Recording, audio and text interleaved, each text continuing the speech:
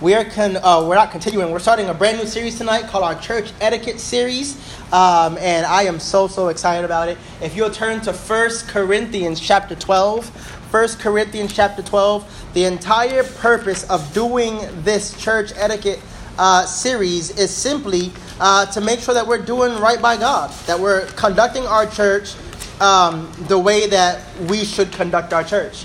All right, we're going to talk about some of those things, and we're going to talk about some of the misconceptions. We're going to do some myth busters over the course of this thing, and we're going to cover a ton of different stuff. We're going to talk about we're going to talk about fellowship. We're going to talk about church leadership. We're going to talk about authority of the word. We're going to talk about how we interact with each other, how to be single in the church. We're going to talk about all kinds of different stuff, man. I got a page-long list of different stuff, and some of them will interact with each other and they'll intertwine with each other. But it's gonna be. I think it's gonna be great.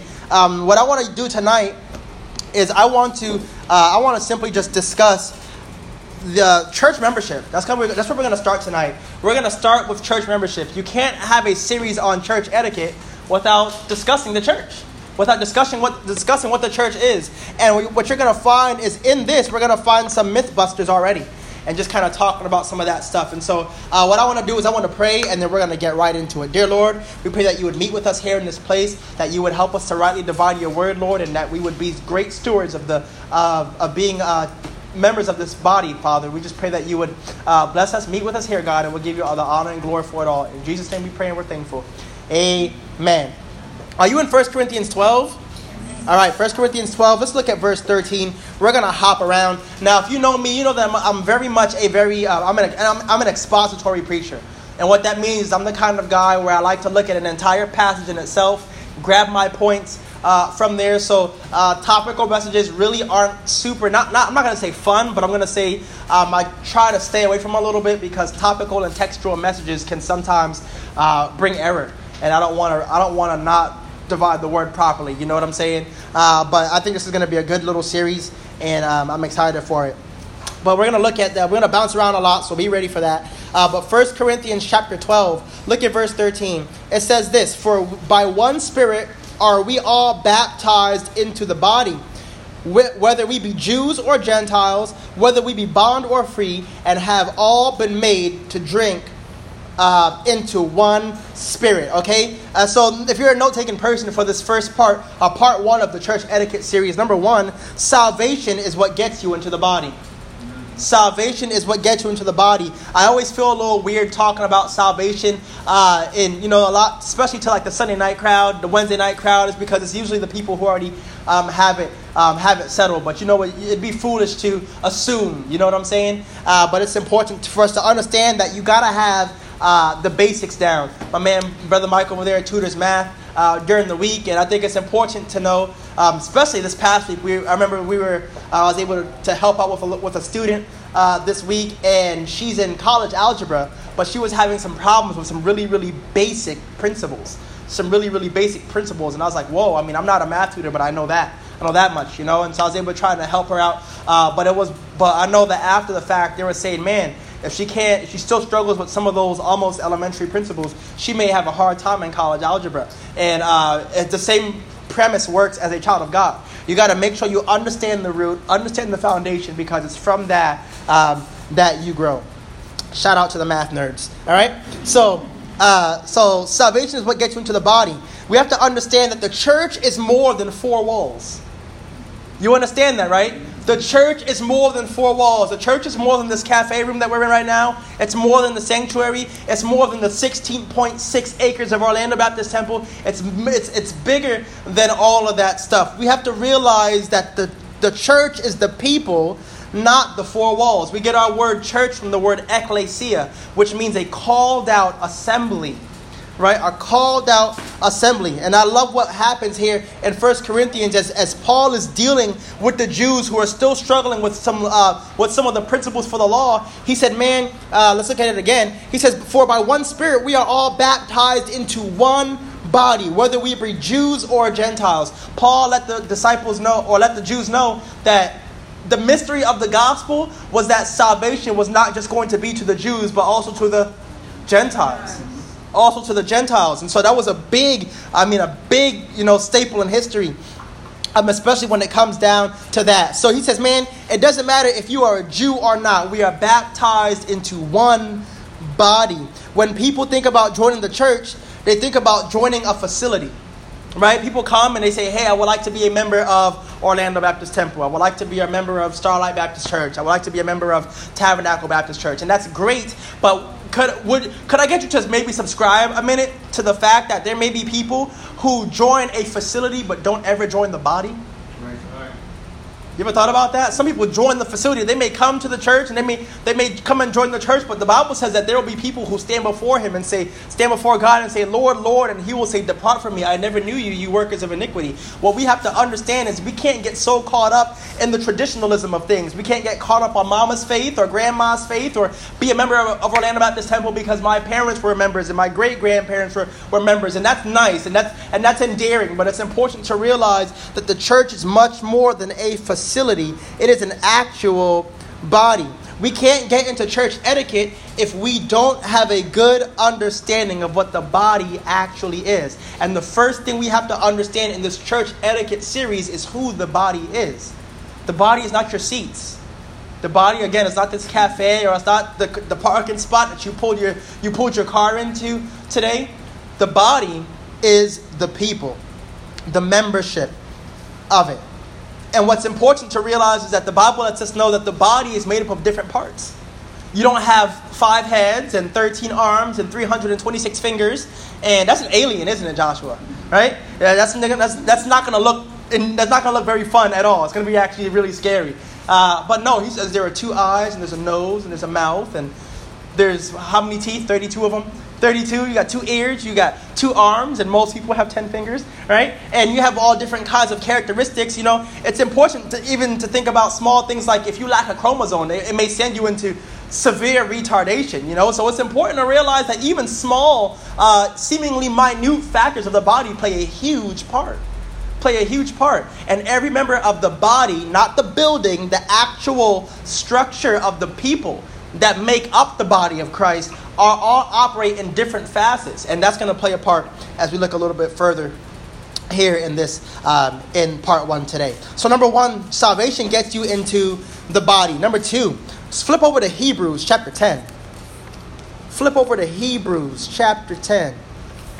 How do you know that God drinks coffee? The Bible says that Hebrews. Hey, I'm not a joke teller, but I had to just slide that one in there real quick. All right, Hebrews chapter 10, looking at verse 25. It says, not forsaking the assembling of ourselves together. If you write in your Bible, you may want to circle that verse 25 and write ecclesia in the corner, right? Not forsaking the assembling of ourselves together as the manner of some is, but exhorting one another, and so much more as ye see the day approaching. All right, this one is going to be a little bit of a myth buster. We're going to kind of buck against a little traditionalism here. Before you go, I don't need church. I can assemble with other believers and do our own thing. I want you to take a pause real quick, because that'll be the first thing that people usually say when you bring this up to them. The assembling of ourselves together, right? So we can talk about just a few of us gathering together, or even just a couple of us gathering together. We can be having church, right? Because we're that called out assembly. We're assembling of ourselves together. But before you say I can go and get with a couple believers, and we'll have church, my question to you is, do you actually? Do you actually? When you think about these things, are you willing to? I'm willing to bet, and I'm not a betting man, right? We're not casting lots in church. I promise, right?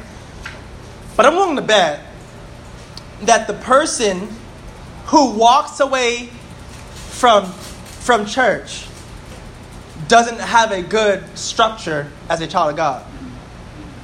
I'm willing to bet that so we're going to talk a little bit about organized religion here for a second, right? Organized, and of course we're not a religion, we're a relationship, but you know what I mean, just for the use of semantics, right?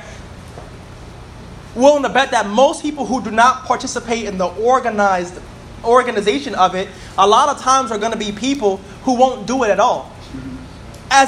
Here's the truth, all right? Something that I've learned as a pastor is one thing that I've learned already is that Sometimes church on Sunday and church on Wednesday are the only Bible that some people ever get.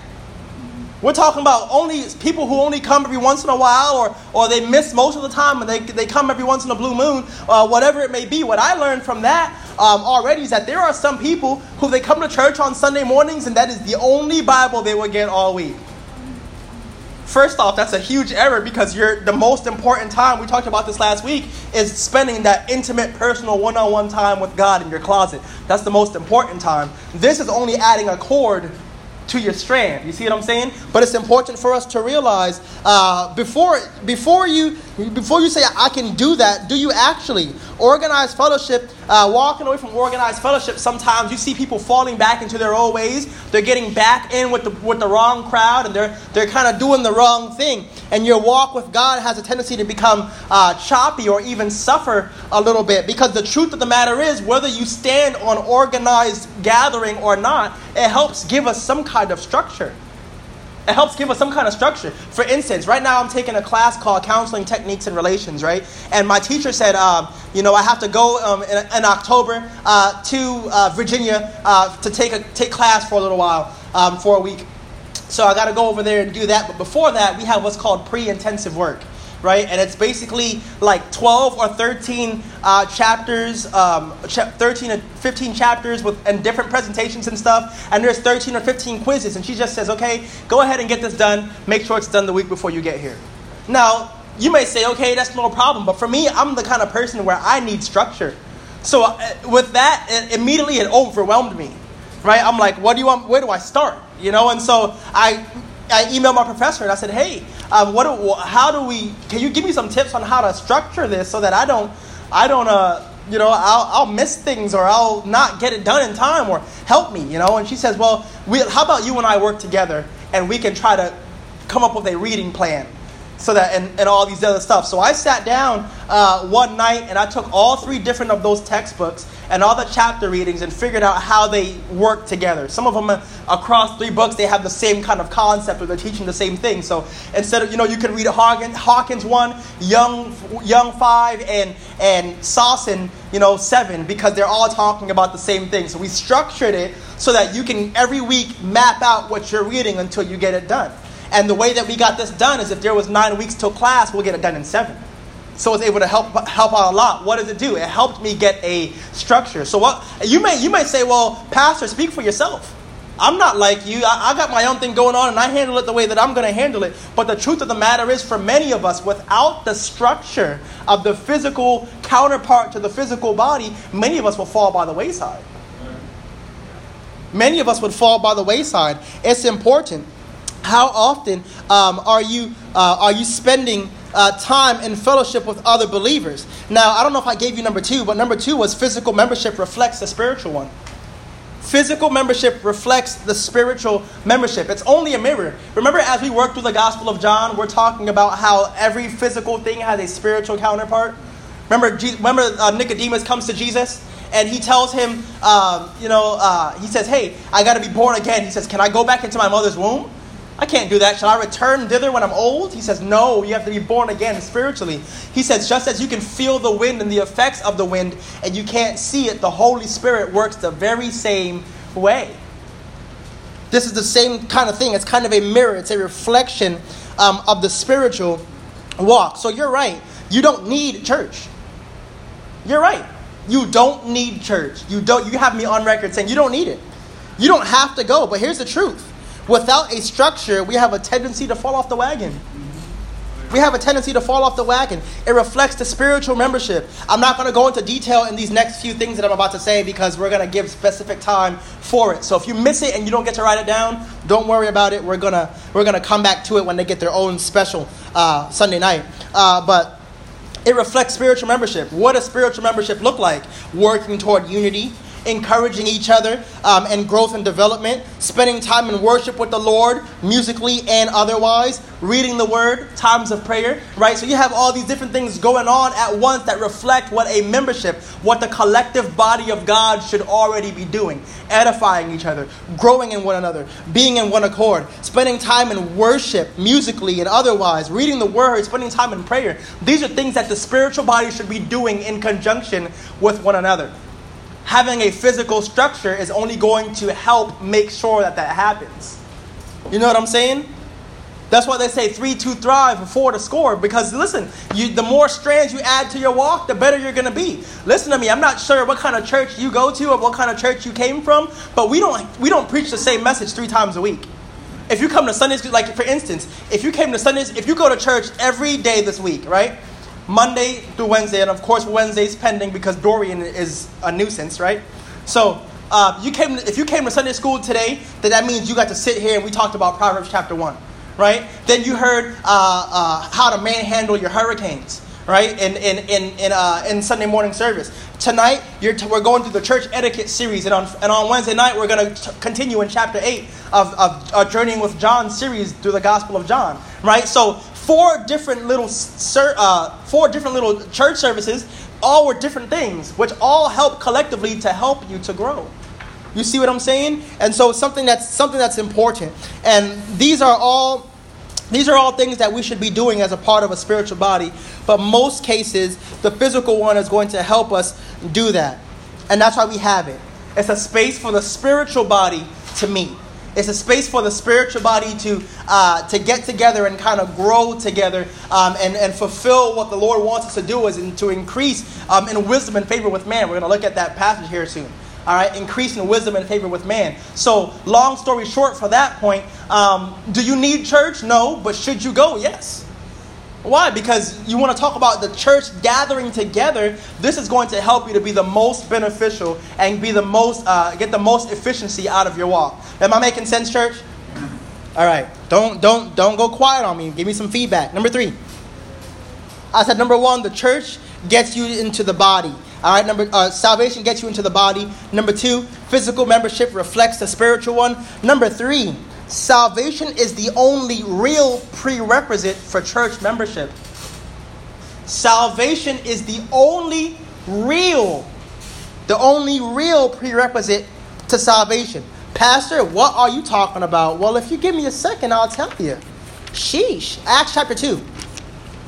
Acts chapter 2. I don't want you to say Pastor said. We're going to look at it together.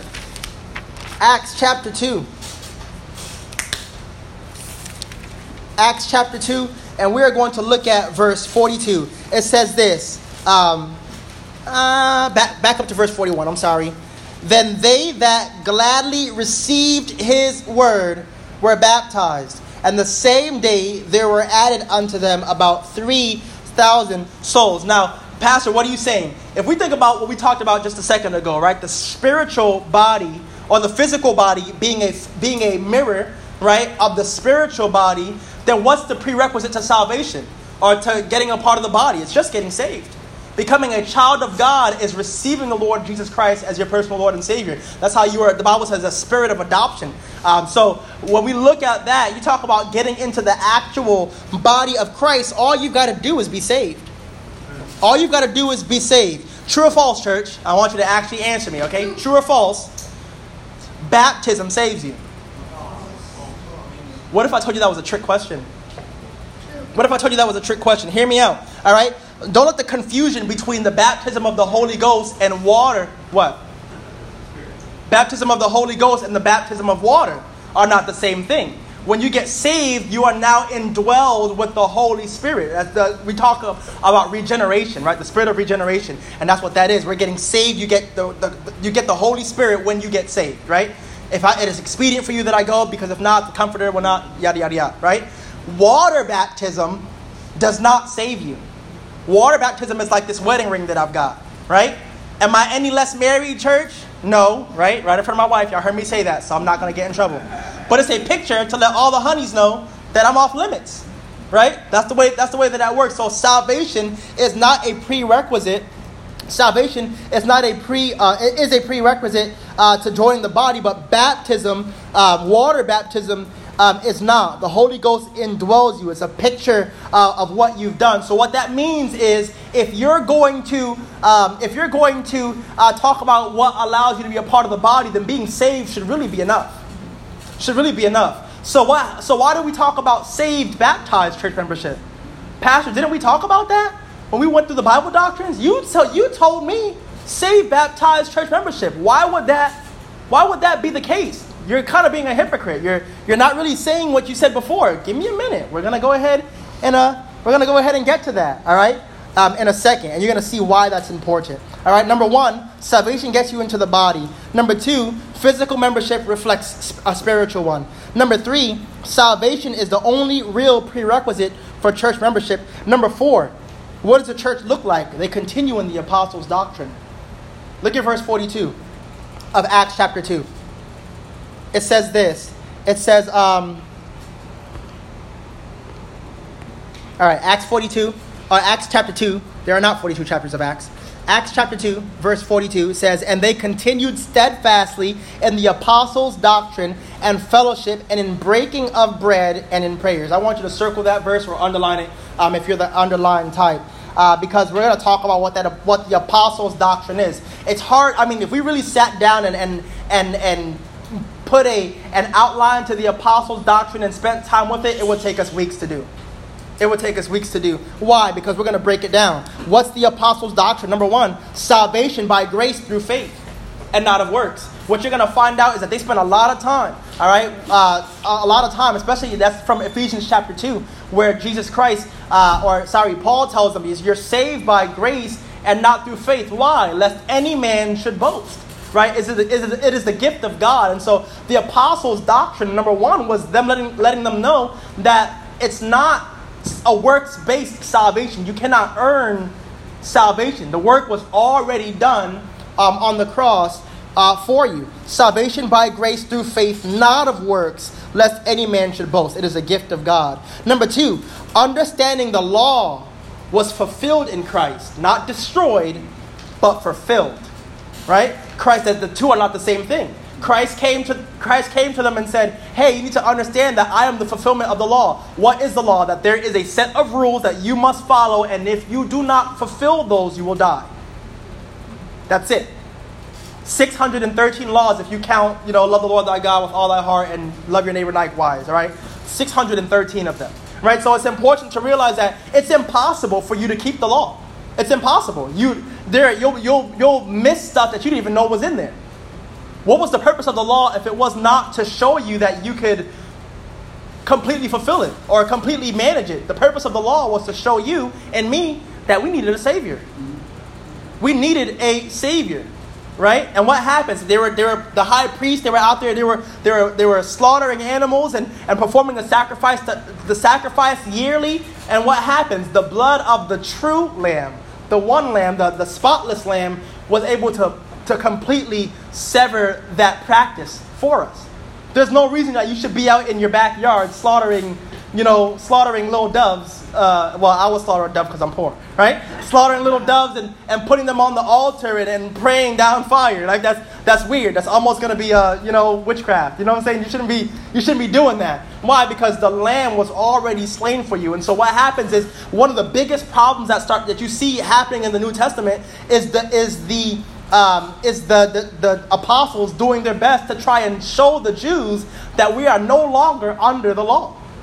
We're no longer under the law. We're no longer under the punishment of the law. Now, what does the Bible say now? He says, if you love me, then do what? Who can finish it? Keep my commandments, right? And so the tone of it kind of switches. It's not do this or you'll die. It's do this because you love me, right? But I digress. And we're talking about some of those things. And so the fulfillment of the law, he came to say, he came and he said, I'm not here to destroy the law, but to fulfill it, right? To appease it, right? Because what did the law say? The law was the canon or the measuring rod for us that let us know that we were going to die and go to a burning hell because we've trespassed against God and sin, right? And so what happens? Christ comes and appeases the wrath of God because only God can face the wrath of God and survive it, right? And so he does that and fulfills the thirst of the law, and thus fulfilling it was able to institute something else. Salvation by grace through faith, not of works. Understanding that the law was fulfilled in Christ, not destroyed. Number three, engrafting Gentiles into the vine. Engrafting Gentiles into the vine. Who's a Gentile in here? I was waiting to see if you were going to put your hand up. I was waiting to see Brother Howard put... Brother Howard's a Jew, y'all. And so I was waiting to see Brother Howard's going to put his hand up. I was going to be like, ooh, you bad boy. All right? but engrafted Gentiles into the vine. That was one of the hardest things that the Jews had to deal with, was realizing that they did not get to have Christ and his salvation all to themselves. That was a tough thing for them. And he spends a lot of time doing that because, of course, with Gentiles comes Gentile practices, right? And so they came in there and they were eating meat. And they were out there and they were doing all kinds of different things, and so they're like, whoa, we don't do that. We don't eat, pig. We don't eat, we don't eat pork. We don't eat this. We don't eat that. We don't do this. We don't do this on the Sabbath. We don't do all these different things. And so they were like, whoa. And so the apostles had to come in and kind of do some damage control and make some clarity about it. And we're going to talk about that at another time also. So keep your ears to the ground for that. And then lastly, one of the biggest elements of the apostles' doctrine was the institution of the doctrine of grace. The institution of the doctrine of grace. I said, number one, what's the apostles' doctrine? Salvation by grace through faith, not of works. Number two, understanding that the law was fulfilled in Christ, not destroyed, but fulfilled. Number three, that the Gentiles were engrafted into the vine. Number four, institution of the doctrine of grace, all right? What does that mean? That he says, hey, grace, we can break it down to, God's riches at Christ's expense, right? We can break it down. And so he says grace in a nutshell is you not getting what you deserve. It's you not getting what you deserve. That's God using his gavel and saying, hey, you trespass against the law, you're going to die. And before he smashes that gavel, Christ steps in front and says, hey, I'll take the punishment for them. That's grace. Not getting what you deserve. The doctrine of grace being instituted. Now keep in mind, what does Paul say in Romans chapter 6? Shall we continue in sin that grace may abound, church? All right, y'all know it. God forbid it. God forbid. He says, no. That's not what that works. He said, that's not how that works. I want you to know that you are free from the punishment of the law, right? You're free from the punishment of the law, but that does not mean that you can just run rampant in sin. All right, it's important to understand that. So if you can tell, I'm kind of just touching on these a little bit because I don't want to, they'll get their own day, so I don't want to overwhelm on that. We're almost done though, church. What does church membership look like? We can't have church etiquette without knowing what the church is. Number one, salvation gets you into the body. Number two, physical membership reflects the spiritual one. Number three, salvation is the only real prerequisite for church membership. Number four, continuing in the apostles' doctrine. Number five, fellowship. What is the church? The church has fellowship. Look at verse 42 again. It says, and they continued steadfastly in the apostles' doctrine and fellowship, and in breaking of bread, and in prayers. All right, so what is it? We're going to touch on this a little bit later, but edifying of the saints. Edifying of the saints. One of the reasons that God gives each and every single one of us in this room a spiritual gift, one of the reasons for it is to edify the body. Edify that spiritual body. We're not going to get too deep into that because we're going to talk about spiritual gifts and how to use them and what they mean at a later time. All right? Then he talks about breaking bread, right? Having a good time, enjoying each other's company. Church, we like to eat, don't we? Boy, I can put it down. I know I'm skinny. I'm only 160 pounds, but man, I can eat. I like food. He says breaking bread, having a good time, just enjoying each other's company, like real deal fellowship. All right? Then this third thing, which actually I found out was the most mentioned theme in regards to what the church should be doing, and that is being in harmony. Being in harmony. As I studied about the church, and its conduct to itself, the theme of oneness, harmony, and being like-minded constantly came up together. Being in agreement. That was one of the reasons why I wanted to make sure we did this series, so that our church can be in agreement. Be able to have a good, strong understanding, of what we are and what we believe, and not looking at it like, hey, pastor said this, but no, we looked at the word together and figured out what it was that we wanted to do and what we were going to do according to the word of God. Oneness, harmony, being like-minded, constantly coming together. This means, number one, the foundation for the church to be a universal one is valid. You understand? The Catholics had a good idea. The word Catholic means universal. They had a good idea. Didn't execute right, though. But it's important to realize that you look at the church, and being transparent church, there were no denominations. There was the church at Galatia, the church at Philippi, the church at Colossae, the church in Thessalonica, the church at Galatia. You had all these different churches, but it wasn't, such and such Baptist church, such and such Methodist church, such and such, that wasn't a thing. So why do denominations exist? Well, I'm glad you asked. Of course, this will get its own day also, but just two quick reasons. Number one, error. What's going to happen when people walk in error? They're going to split and do their own thing, right? Number two, power. Number two, power. You look all throughout church history, you'll see imperial entities where they would use the church to control the people. And that's what, again, the Catholics were really great at that. And they would excommunicate you. And of course, if you were excommunicated from the church, what does that mean? That you would be kicked, that you would be going to hell if you got excommunicated from the church, right? Which, of course, is a doctrinal error. Right? So people will use religion to control the minds of people. And that's not the way that it's supposed to be. That's not the way that it's supposed to go at all. So the foundation for the church to be a universal one is valid.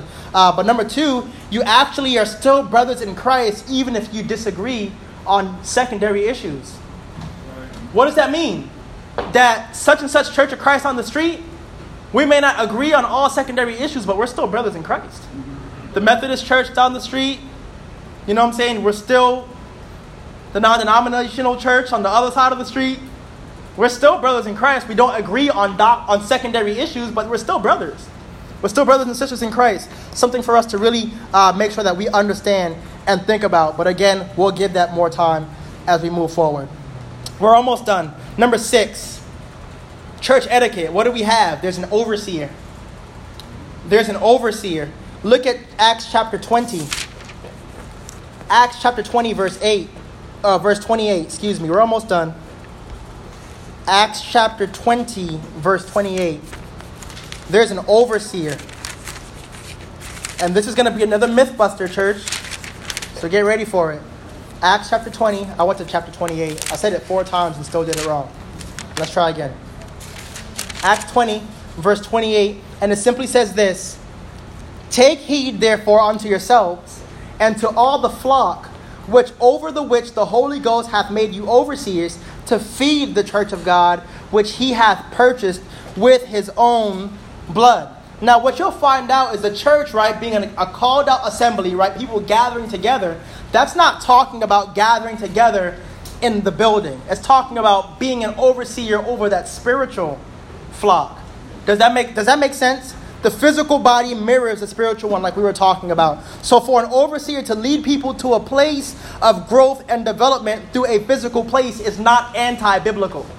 Does that make sense? If there are overseers in a neighborhood, right? God puts people, raises up ministers to be able to lead and shepherd the flock, to say, hey, let's meet here so that we can work and grow together. It's not an anti-biblical principle. But understanding that it's not so much the fact that you have to be meeting at a physical building for you to be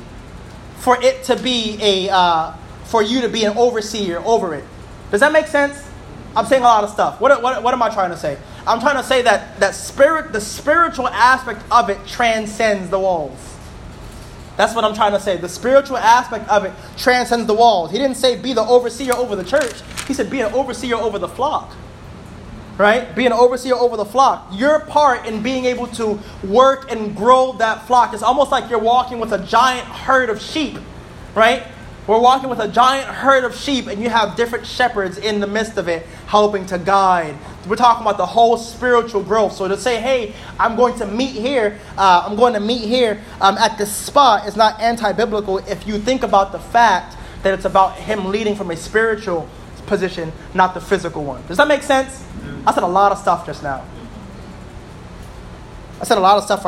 Just now. I want us to understand that the church can, and just for instance, the church can exist without a physical head. The church that Dr. Riggs went to over in Texas, they were 2 years without an overseer. 2 years. I couldn't believe that they were able to sustain a 300 plus membership with no pastor. They didn't do it. They just got together collectively. They were in harmony, in agreement, and they probably could have gone more years without having one. All right. Now it's good to have that overseer to help make sure that things are conducted the way that it's supposed to be run. But they didn't technically need one. The church can exist without a figurehead, but because it's not a physical body anyway, it's a spiritual one. Even so, the overseers of the church leadership have spiritual qualifications. Right? I'm going to give you three references. We're going to not look at them today because we're going to spend some more time on them individually, right? But I want to give you these references. The qualifications for a pastor or an overseer or an elder, all right? Here's two passages for you. 1 Timothy chapter 3, verses 1 through 7. And Titus chapter 1, verses 5 through 9. Those are the qualifications of a pastor, of an elder, of the overseer, right? And then you have the pastor's help, right? You have the deacons. What are the qualifications for a deacon? Those are found in 1 Timothy chapter 3, verses 8 through 13. Those are the qualifications. Okay? So number one, salvation gets you into the body. Number two, physical membership reflects a spiritual one. Number three, salvation is the only real prerequisite for church membership. Number four, continuing in the apostles' doctrine. All right. Number five, fellowship. Number six, there's an overseer. And number seven, turn over to Luke chapter 14 and we'll be done for today. Luke 14.